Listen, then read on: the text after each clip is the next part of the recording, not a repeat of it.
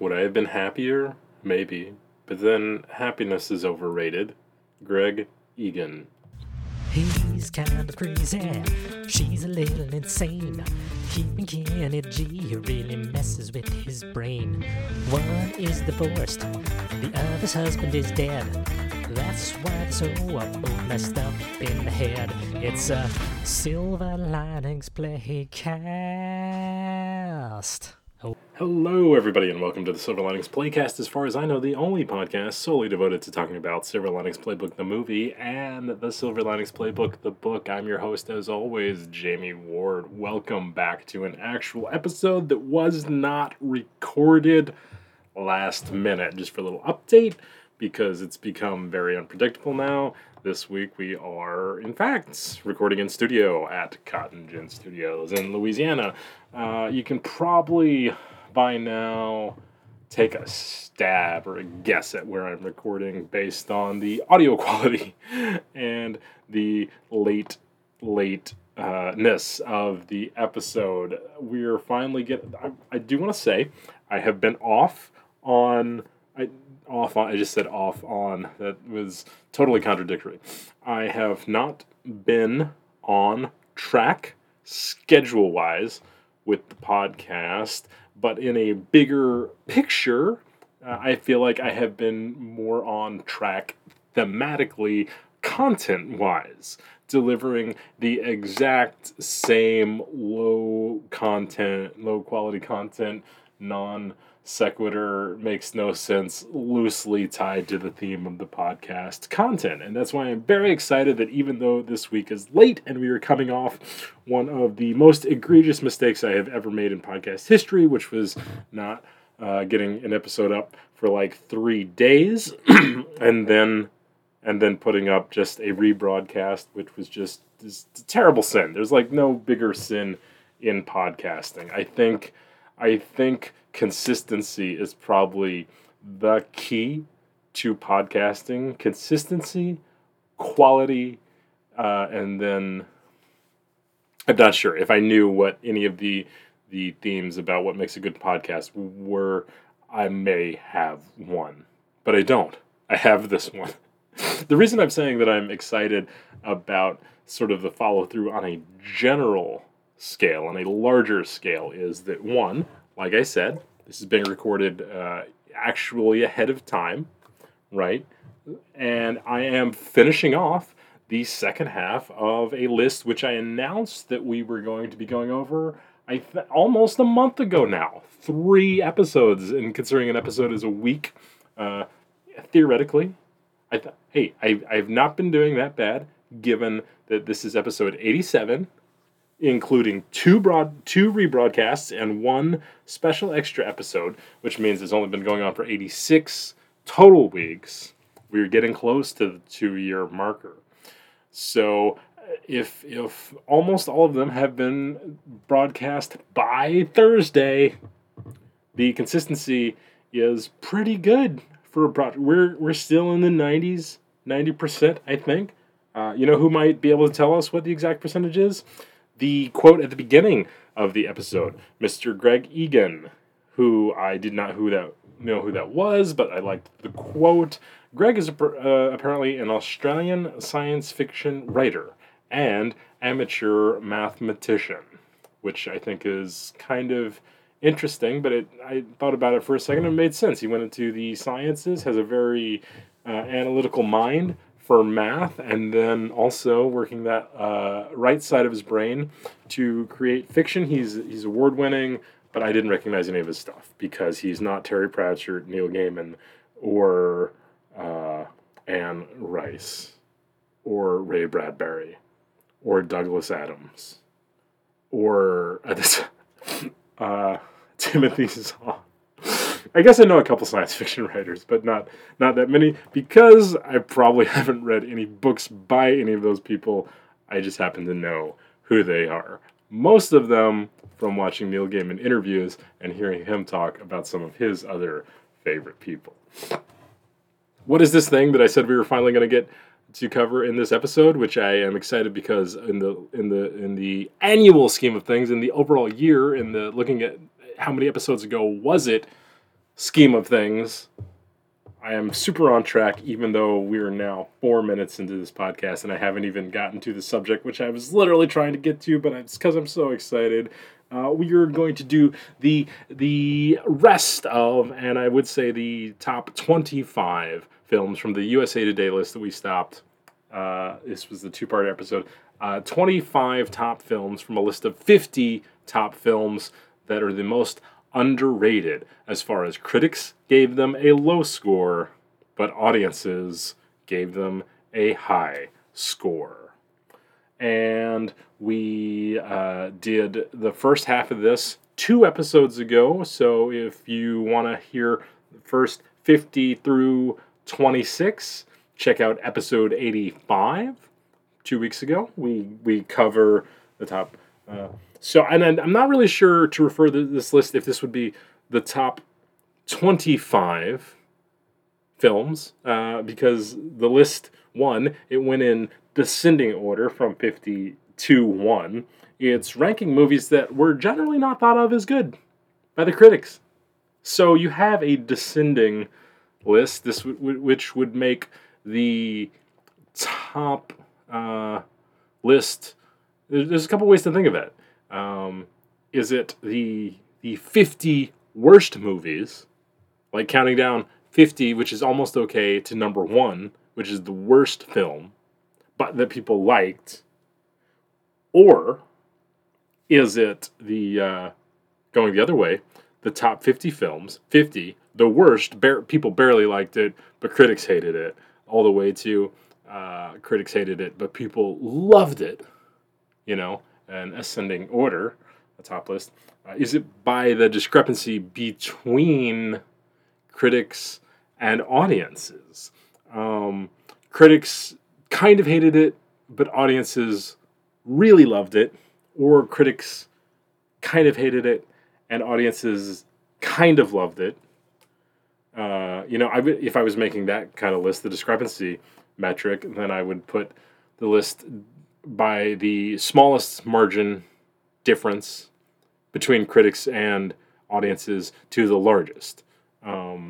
Anyway, there's too many different ways one could do that, and man, would I not like to have Mr. Greg Egan here with me to help out, because what would be more helpful than somebody that has that writer's brain and also a better understanding of math and statistics than I do. Let's jump right into the list, shall we? You can, like I said, look up the old episode to get the number 50 through 26. Right now, we are at number 25. It is a 1990 film called 4 Rooms. If you've seen this, I've seen this. I enjoyed it a lot. That being said, it's kind of like 4 different movies. I know that this movie, I used to falsely think of it as a Quentin Tarantino movie, and what the deal is it is a film that has 4 different segments shot in 4 different rooms, stories that take place in 4 different rooms in a motel, and different directors and actors actually made the different. They wrote and directed the different segments, which are all supposed to.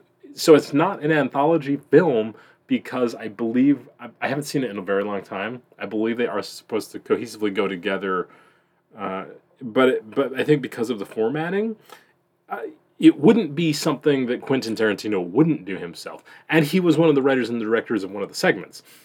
So this is why I falsely think of it as a Quentin Tarantino film. I think it either is attributed to, or he did a segment as well on it. I don't know. Let's just look at who did the directors. Allison Anders, Alexander Rockwell. This is what I was looking for. Robert Rodriguez was the other director too. And so I think it's more considered a Robert Rodriguez film. It is attributed to all of them on the poster stuff. It has all 4 of their names too. But I think because you have a movie with Tim Roth, Antonio Banderas. Those are both people that have been in their movies, so they're just a little more associated. I don't know who the other two people are. It's not important in the moment because we have so many more movies to get through right now. Number 24. Oh, did we go over the ratings for the? It got a IMDb Rotten Tomato audience score of 6.8 out of 10. IMDb audience gave it a 6.7 out of 10. Rotten Tomato critics gave it 3.5 out of 10. Domestic box office was 4.3 million, which it seems like a good small movie. Critics hated it. I would actually be kind of interested to look up which critics hated it, and then also you sort of have to give them this weird thing of like there's 4 different movies going on too. Are you ranking these all together, or are they being treated like separate things?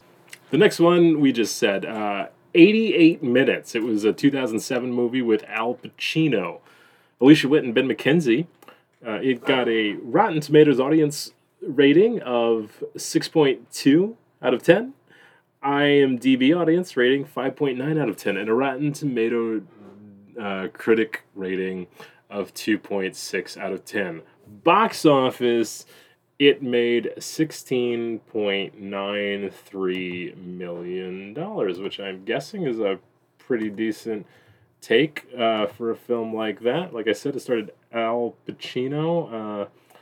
Let's see. I think I saw it. I don't remember it, but I think it was good enough. It was just sort of like some psychological action thriller, little espionage. It was definitely one of those that was like not remarkable, but it was probably fine.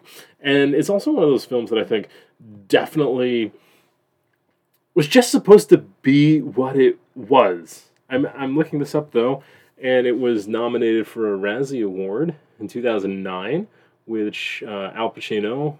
No, wait. Alliance of Women Film Journalists nominated this movie for most egregious age difference between the leading man and the love interest, which was actually a nomination that I believe Silver Linings Playbook got for Bradley Cooper and Jennifer Lawrence. That pairing of actors got now it. Connected to desktop know. But it was fine. That one probably belongs on the list because it's not extraordinary in any way. The Best of Me, 2014, James Marsden, Michelle Monaghan, Luke Bracey. Rotten Tomato audience, 7. IMDb audience, 6.7. Rotten Tomato critic, 3.6. Made $26.76 million at the box office. I'm guessing this was a romantic comedy or romantic drama. And I think we sort of talked about that. Seems like the average rating. That you get a 6 or 7 if you make a fine romance film, because there is just a huge market. It is probably one of the largest markets genre-wise for films. They don't all have to be love story. They don't all have to be Romeo and Juliet. They don't all have to be 4 Weddings and a Funeral, When Harry Met Sally. Or is it When Harry Met Sally? Okay, so I don't even know what that one is, so we're just going to move on. Number 22, a 2015 film, Little Boy, starring Jacob Silvati, Emily Watson, and David Herney. Rotten Tomato audience score, 8.2. IMDb audience, 7.4. Rotten Tomato critics, 4.5. Grossed $6.42 million. This looks like it actually... So 8.2 is a really decent rating, audience-wise. 7.4 is a solid IMDb audience. And 4.5, I feel like... So that's just outside of the range of average. So I guess this is probably one that was like... It was not groundbreaking, but it was probably fine. I have no idea what it was about. I don't remember hearing about it. I don't know who Jacob Silvati is. I don't know who Emily Watson is, and I don't know who David David Henry. I don't know who David Henry is, but I apologize for mispronouncing his name originally. All right, number 21, 2011 film Courageous, starring Alex Kendrick, Ken Bevel, and Kevin Downs. Rotten Tomato audience, 8.6 out of 10. IMDb audience, 7 out of 10. Rotten Tomato critic, 4.8. Box office, 34.5. I believe this was a Christian film, which I don't remember if we talked about 2 episodes ago, but these tend to, if you have a Christian film, they tend to have the exact same discrepancy, much like a genre film, the horror comedy or romance as well. You get extremely enthusiastic, good ratings from the people that the film is for. You tend to get lower than average ratings from the people that it is not for, and then the critics are usually sort of not swayed. So I'm like, again, I think 4.8 is not really saying it is a bad movie. It's just saying it is not a spectacular movie either. I could be wrong. It might not have been a Christian film at all. Not that really matters, just sort of to explain the stats we're getting on it. All right, number 20, The Covenant, 2006, starring Stephen Strait, Sebastian Stan, Toby Hemingway. Rotten Tomato audience, 6.6. IMDb audience, 5.3. Rotten Tomato critic, 2.8. Now, I'm really surprised to see this at number 20, because I feel like 6.6 and 5.3 are relatively low audience scores, given that it got a 2.8. So maybe this is going by the ratio of the discrepancy between what audiences thought and what the critics thought. All right, number 19, The Life of David Gale, 2003 film. This starred Kevin Spacey, Kate Winslet, Laura Linney. It's probably one of the sort of more star-studded film. I'm saying that, I guess we're getting into way more star-studded. I'm saying that not remembering anything about items number 50 through 26. Now, I actually remember saying this. This was a film that I was assigned to see when I was in college. Now, I was not assigned to see this for a film class. I was assigned to see this for a philosophy and rhetoric class. I remember, from the best I can remember, it is about a death row inmate who, it has something to do with, I think, like, proving your innocence or guilty. It's a commentary on the justice system. I remember I really liked it when I first saw it, because sort of impact hit heavy for being somebody that was sort of like coming into my own and wanted to have really strong opinions, and I felt like it, this is cool, it's saying something. I remember being kind of surprised that I liked it and it got really low ratings, but I think everybody else seemed to like it a lot, which is clear because it got 7.2 and 7.6 in the Rotten Tomato and IMDb audience scores, respectively. Now, I do feel that if I went back and I watched it, based on the reasons that I think I liked it, I would probably not score it as high. I don't think it was a terrible film, but I am sort of curious to go back and see it because I am wondering why the critics thought it was so bad. And part of what my speculation would be at this point is that there's sort of, I remember there's kind of a big plot twist, and I also think because I was younger, this was a 2003 film, and I had not seen any, nearly as many movies at this point. So it was a much more surprising plot twist to me, which, and I think, actually, too, this is a really good point that is coming up. Critics watch a lot of movies, and the audience does not. And I think, or sometimes they do, and sometimes they watch more. But I think you can sort of guess that a critic is more likely to have seen more movies and be familiar with more classic plots and devices and things like that than your average film audience member that is going to rate a film. So you have a situation like this where the film is impacting a lot of the audience, because also look at the age, the approximate age of a film goer there. I was probably in the key demographic when this film came out, which I'm still in the key demographic. I'm not that old. but I'm probably not what statisticians actually care about. If they, this is so terrible to say. Anyway, that is part of I probably liked the movie more than a critic did because it struck me. I had not seen as many movies with this device used. Now, if I went back and I watched, I'm not an official film critic, but having seen a lot more movies, having been through the rest of film school, I saw this film in, I believe, my first year or second year of school. So I wasn't really heavy into the film program. I was just in the general studies program at this time. So I probably would not be as impressed with what was going on in the film from a filmmaking standpoint as I saw, especially not from a writing standpoint, because of the amount of writing I have done and a lot of my friends have done and stuff. I think it's like you do magic. You've been doing magic yourself, and then you start, excuse me, judging other magicians' performances a lot more harshly. And it's not necessarily meant to be a bad thing. It's not a knock against them. In fact, the thing is, as long as you're consistent, that is fine. I was once on a judging panel for a comedy festival, and I was judging the submission tapes. And being a comic myself, I had been a comic for about 9 years at the time when I took over this role, and it was interesting because we had several comics of varying degrees in their career who were some of the judges, and there was some people that were not necessarily comics themselves. Now, we all tended to give different scores numerically because we were assigning, like, I think it was out of 30 points. It was sort of like a jokes, material, stage presence, overall. There might have been more factors I'm not remembering, but originality. So there was a lot of room for deviation. So a person might get a different score, like a wildly different score numerically.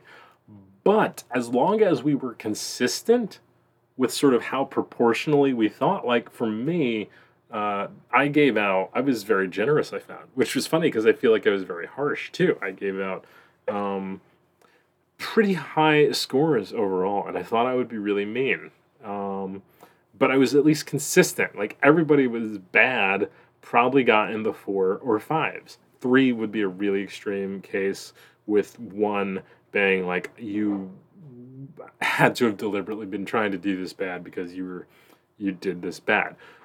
So most of my scores were usually somewhere in the teens to 20s, even the bad ones. Whereas one of our vice president and one of my personal friends, and he's Canadian. He's a super analytical guy, super smart. He understands comedy too. He was a former comedy club general manager, but he really gave, like, his scale was much more of like the 1, 5, 10, right? But it was still the same proportion wise. So when you the aggregate totals between all the judges was a pretty good determination, given the amount of people you had judging and the criteria that we were judging on. So anyway, that is a weird little bit. Mr. Egan would be thrilled to have that conversation with me right now. Let's go to movie number 18. This is a 2009 film, Old Dogs. Now, I was saying that I thought the last film was one of our first star-studded films, but this one actually has some really heavy hitters. You got Robin Williams. You got John Travolta. That's all in the notes that I wrote down. But, I consider Robin Williams one of the just top people that ever acted. He really was. I mean, he was such a good actor, but he was a comedic actor too. And I really strongly believe that there's not enough consideration given to actors that are known for their comedic roles when we talk about the best acting roles, or best actors of our generations, best actors of our time.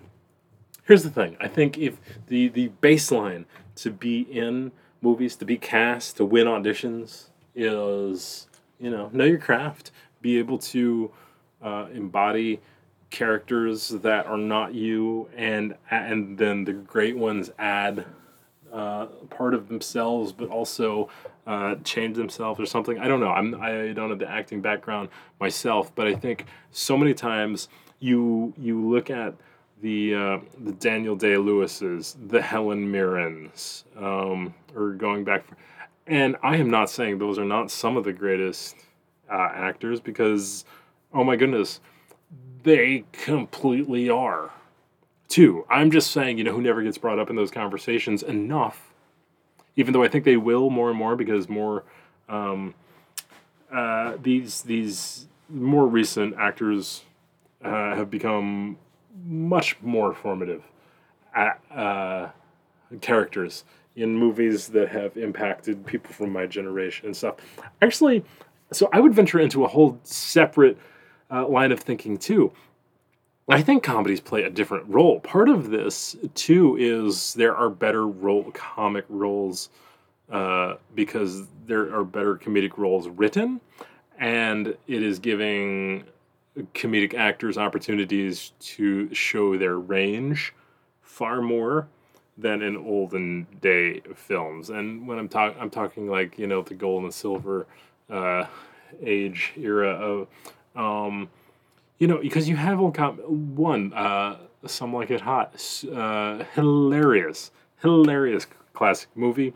I think the performances in that are amazing. I actually think Marilyn Monroe was a phenomenal actress, if you want to get technical with the labels. But I think I am not meaning that gender-wise. I think everybody that acts is entitled to the title of actor, somebody that is performing, a character. But I think comedy is written with a lot more drama in it now, and that's just the evolution of what studios are watching audiences crave. The writing is not new itself. The writing is not new at all. If you go back to Shakespeare's time, he had real drama in his comedies. Not just him too. He's held up as sort of this monolith of writing, but that is just because of the classicness and time. The reason that is because his stuff survived. There's probably other people who might have written better things than him.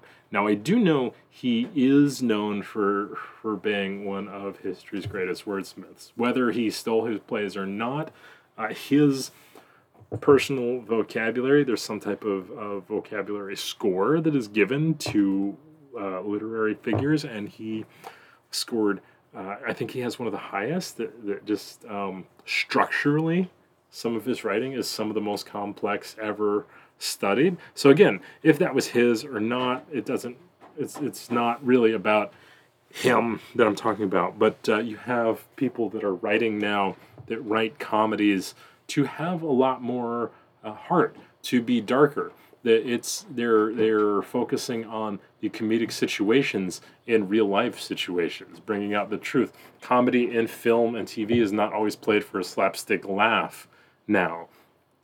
Sometimes it is played for the awkwardness. I think it probably wasn't the first show that ever did it, but it was one that was completely beloved by a generation, The Office. And Steve Carell, I think he really sort of brought cringe humor mainstream. And I will go out on a limb with this, saying Steve Carell made cringe humor mainstream. Cringe humor has been an internet thing for a long time. It's been a young,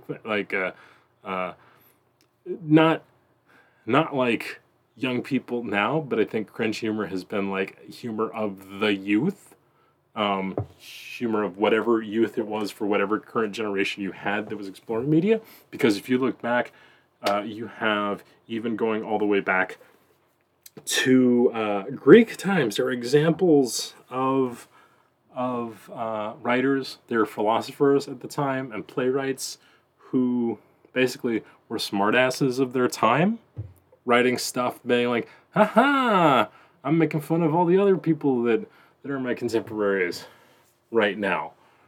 So The Office comes along, and this is the funny thing. There was everybody knows this now. I'm saying this like anybody could possibly not know it was based on a British version, and this is why I'm saying that it's really, I think The Office only made cringe humor mainstream in the States, too, because The Office was a beloved show, use the word beloved twice now, in the UK, but if you go and you look at a lot of the British comedies, you have a lot more of that humor. In fact, I don't know why the US didn't say, hey, making this British show style humor in the US is really successful. Let's go make a whole bunch of theirs, which is probably good. Because, we always complain about, everything made now is a sequel or a remake. And in fact, this is one area where when The Office became very popular, a lot of original programming did come out. You had Parks and Rec, which I think the biggest complaint was that was, in fact, sort of like ripping off The Office itself. But you had a lot of sort of these type of shows. One of the ones that I've sort of come to enjoy, which is more recent than them, but I liked now Superstore, to desktop and a bunch. All of this, say Robin Williams, one of the greatest actors that I will always love and think of. Also, John Travolta is in this film, and I want to say I don't know what your opinion is on him, but he's taken some really bad roles. Even some of his most iconic roles have been in bad movies. But him and Nick Cage, Face Off, I don't care what you say. I think that is a great movie for being what it is supposed to be. I am 100% biased on this. And I know I've talked about it being one of the only books I've read ever, but oh my goodness, Face Off is just one of the John Wooiest of the Woo films. I am a huge fan of Nicolas Cage. It is just an absolutely ridiculous plot idea. I don't know how they didn't make a sequel, except for the fact I'm kind of glad they did, because why? The review aggregation website Rotten Tomatoes records that 92% of 87 critical reviews were positive and an average of 7.9 on. I wonder if this is one that has fallen off since then, because I feel like people don't think of it as a great film, but it really is a great film. You know what? It's a great movie. For what a movie is supposed to be, Face Off is everything that it should be. It was nominated for an Academy Award. Academy Award nominated Face Off. I'm going to start calling it that all the time. It won a Saturn Award. It won two for Best Director, John Woo, and Best Writers, Mike Webb and Michael Colleary, which Saturn Awards are the Academy of Science Fiction, Fantasy, Horror Films, USA. So, very appropriate. Probably should have. I wonder what it ran against that year. That would be very interesting. Let's see. Saturn Award for Best Action Adventure Thriller Film. The nominees were L.A. Confidential, Breakdown, The Game, Tomorrow Never Dies, Titanic, and Face Off, the winner being L.A. Confidential. This is interesting.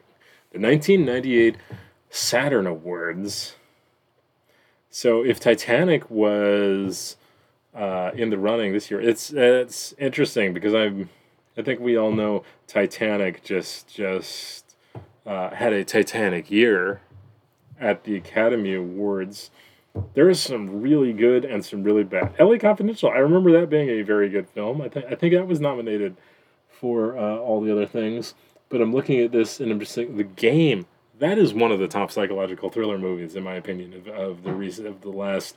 I want to say the last 2 decades, and it falls outside of 2 decades old. The Game is an amazing movie, though. I actually probably referenced it a couple months ago. So that I'm having a hard time with this too, because I feel like L.A. Confidential. How did they change the best action adventure thriller film? So, L.A.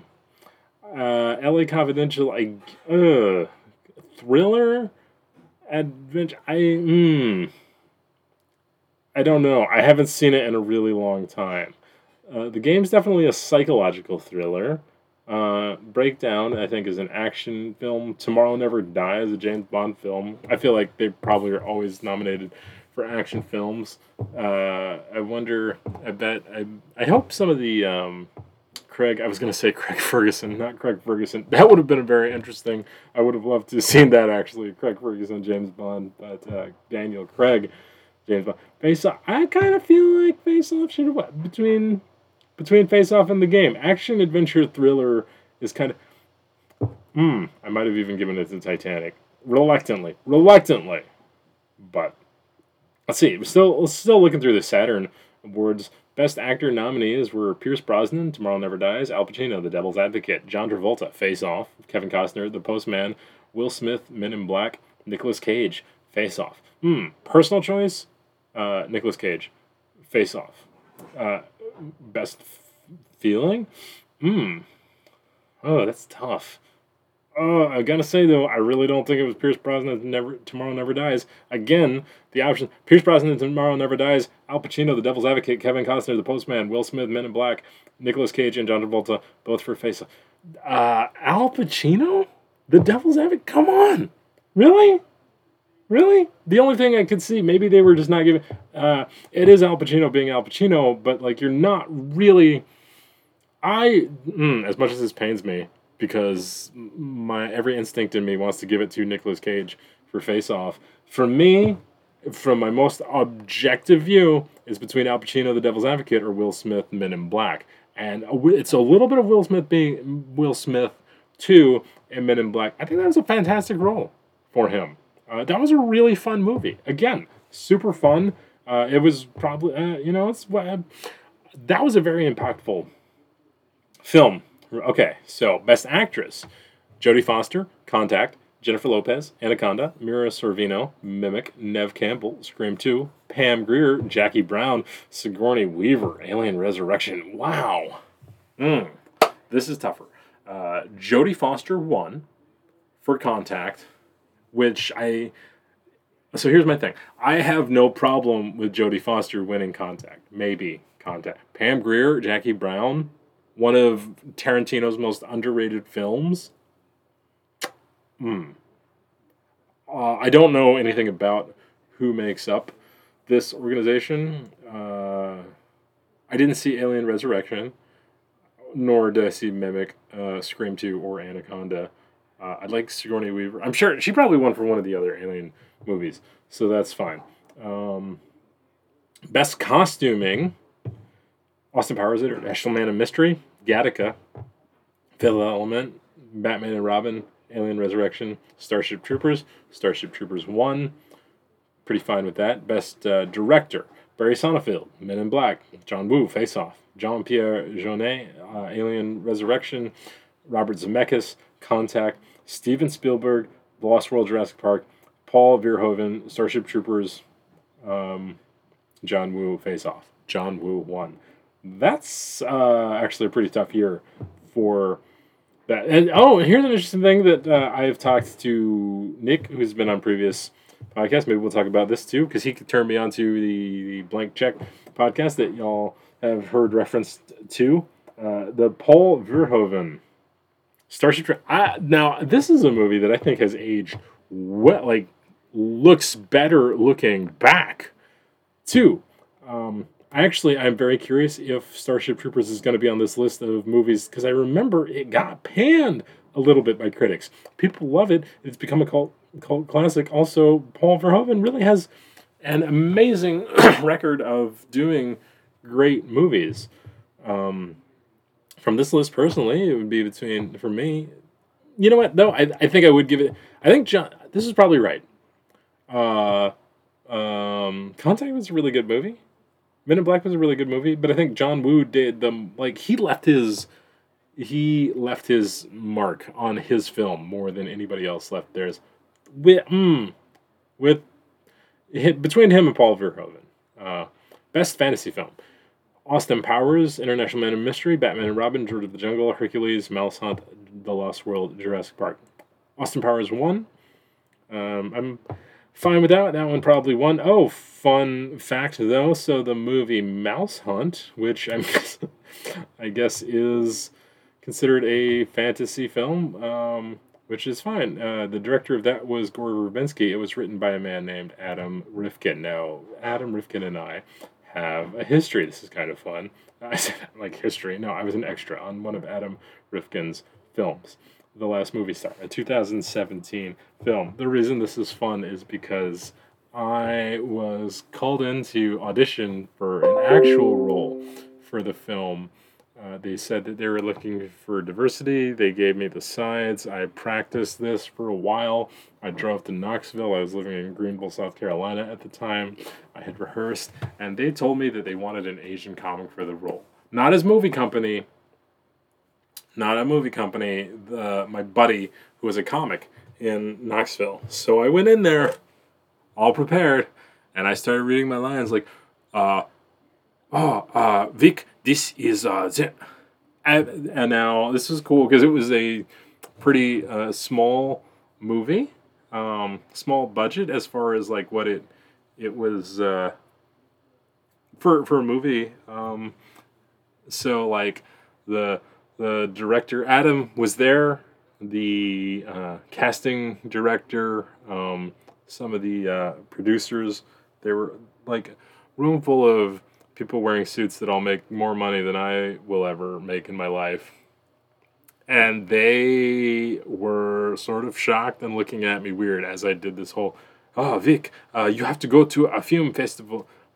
And then I paused to the speechless room, and then I said, I'm sorry, I was told this was an Asian character. Is this an Asian character? I didn't really sense anything about that. And they all start laughing and being like, no, like, you didn't need to do that. That was kind of weird. And then they gave me sides for a different role to read, which I was not able to read nearly as well, and I did not get a part. But I did get to be an extra, and the reason I would never brag about being an extra, because I was an extra in... Oh, no, I'm just kidding. No, because it was fun. It was a fun experience. I'm not trying to speak badly of being an extra. It's a lot of fun. It's a cool experience. Everybody should do it once because it's a pretty democratic process. Like if you show up, they'll let you be it. If you can be a person and you can be present, like that's really the requirements to be an extra. The reason I care about this movie though, it was called The Last Movie Star. It is called The Last Movie Star. The working title was called Dog Years, and it was a tribute to Burt Reynolds and his life and career. And I'm not saying he was in it. Burt Reynolds was in it, and we got to meet Burt. He talked to us all. He was just the coolest dude ever. I love Burt Reynolds, and it was just really, really cool because the movie was written by Adam because he loved Burt Reynolds so much, and he wanted Burt to have a shot at what would probably be his last movie. He wanted to make him just a really great role if it was in fact going to be his last role, and sadly it was, but it was such a fitting, the film was a tribute for somebody who got to enjoy making it and being a part of it. But he was such a humble person. Which and I've heard stories, and it's not even about him like being at the end of an amazing career. I've heard that he was a wonderful person always, and that's why Adam. One of the reasons Adam was so excited to make the film and wanted to. But Burt knew that we all knew that he was Burt Reynolds, all of us extras, and he knew the experience of what it's like to be. Actually, probably, I don't think he was never an extra.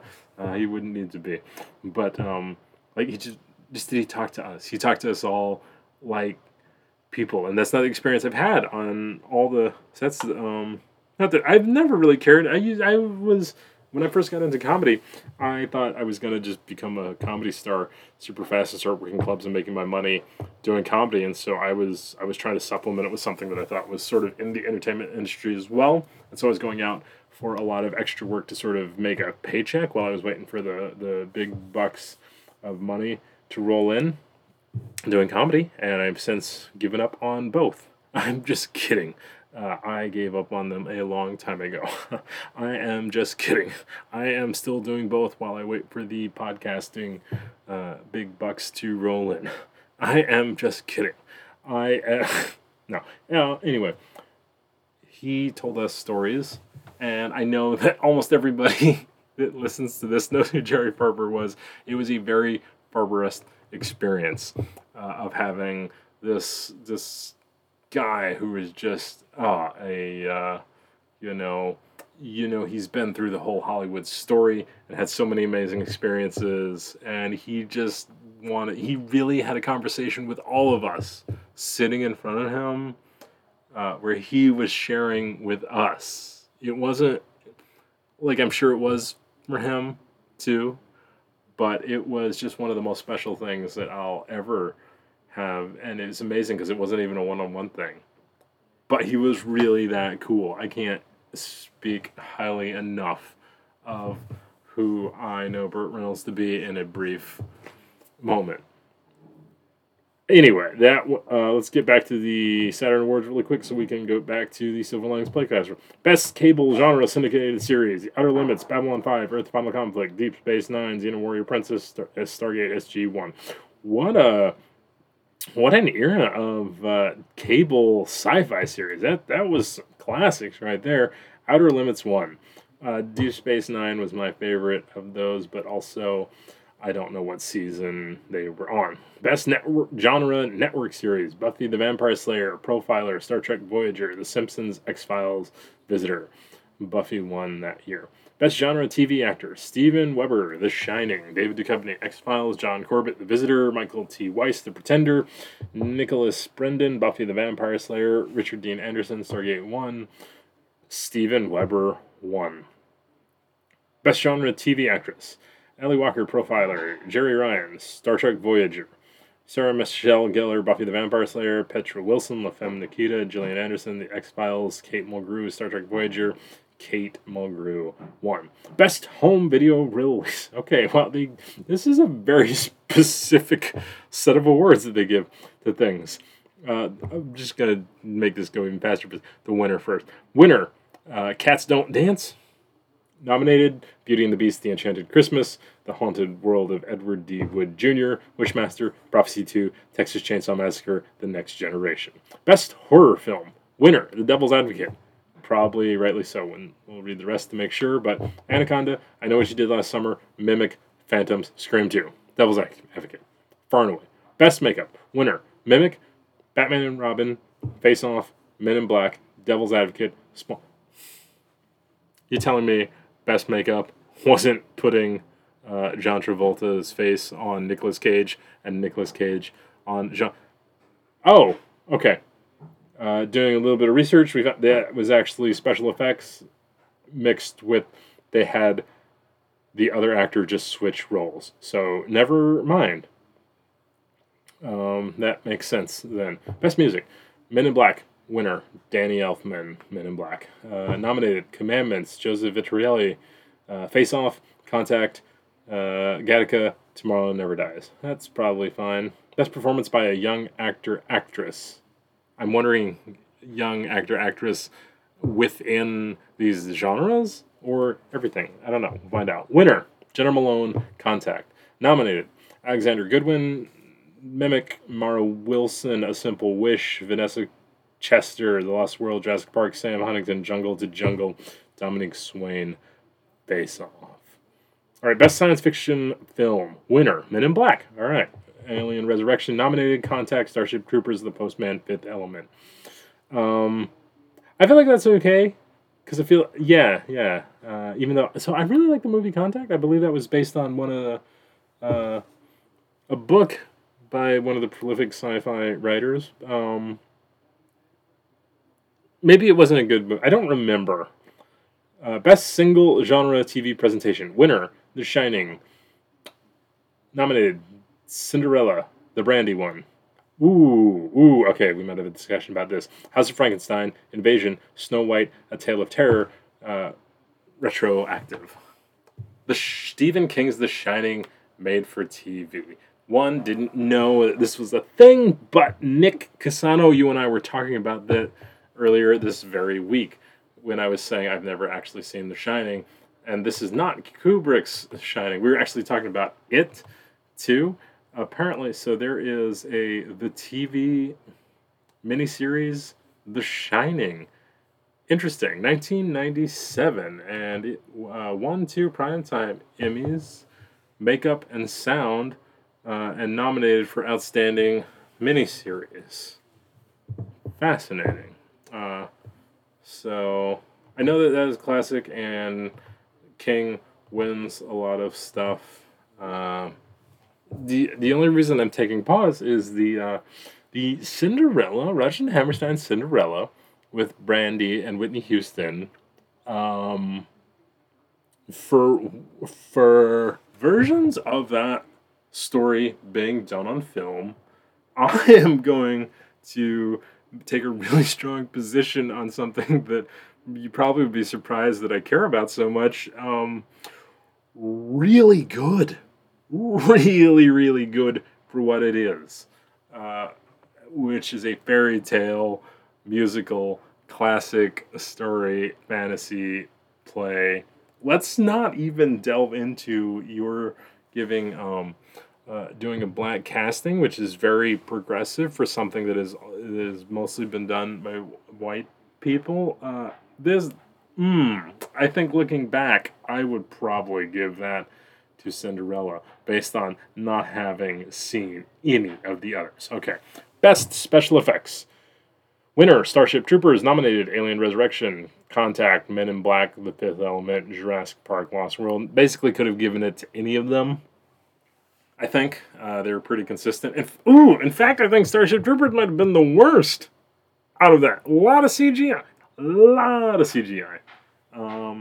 The only difference, I think, Men in Black had CGI, but it was also like, it was supposed to be sort of comedic. It was sort of cartoony. I actually might have gone with The Fifth Element on that one, having not seen, or Alien Resurrection. Okay, let's go to Best Supporting Actor. Vincent D'Onofrio, winner, Men in Black. Nominated, T.J. Walsh, Breakdown. Robert Forster, Jackie Brown. Will Patton, The Postman. Steve Buscemi, Con Air. Pete Postlewaite.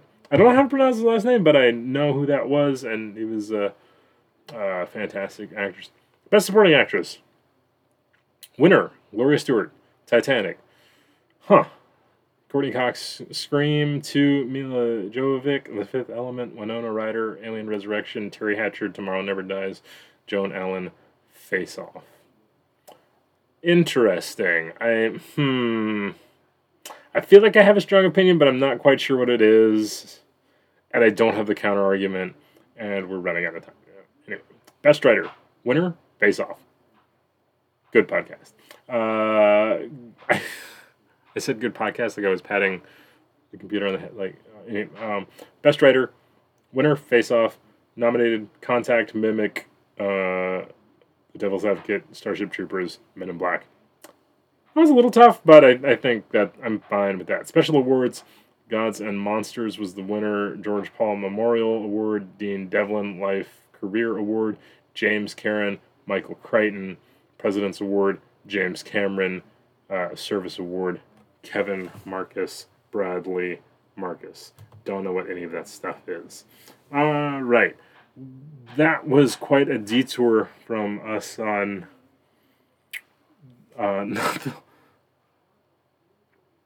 Old Dogs. Are we still on Old Dogs? Number 18? We're gonna have to cut this up into 3 episodes. This is gonna be 3 episodes over 5 weeks for a list of 50 where we knocked the first half out exactly like we planned in one episode where I did the first 25, but we only got through like a third of this list through this episode.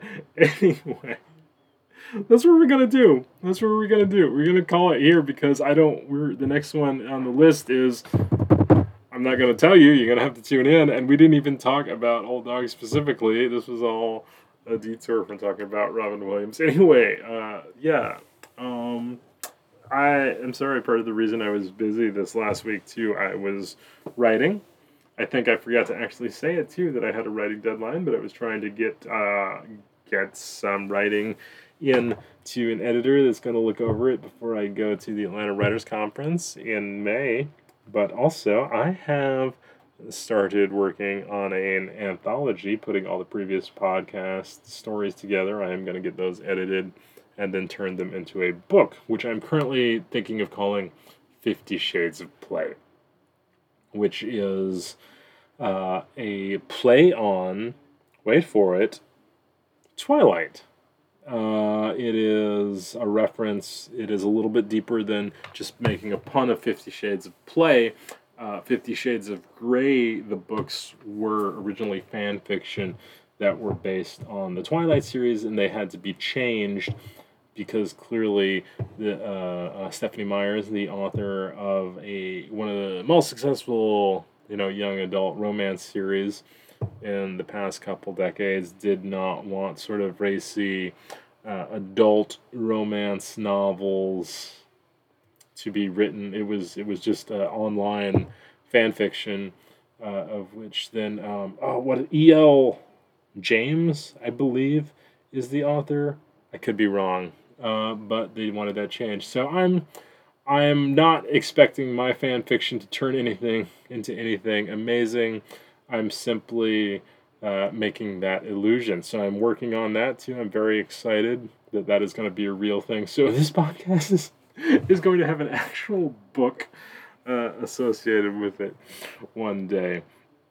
But that is all the time we have for this time. That was a weird way to say that. But anyway, thanks for tuning in, as always.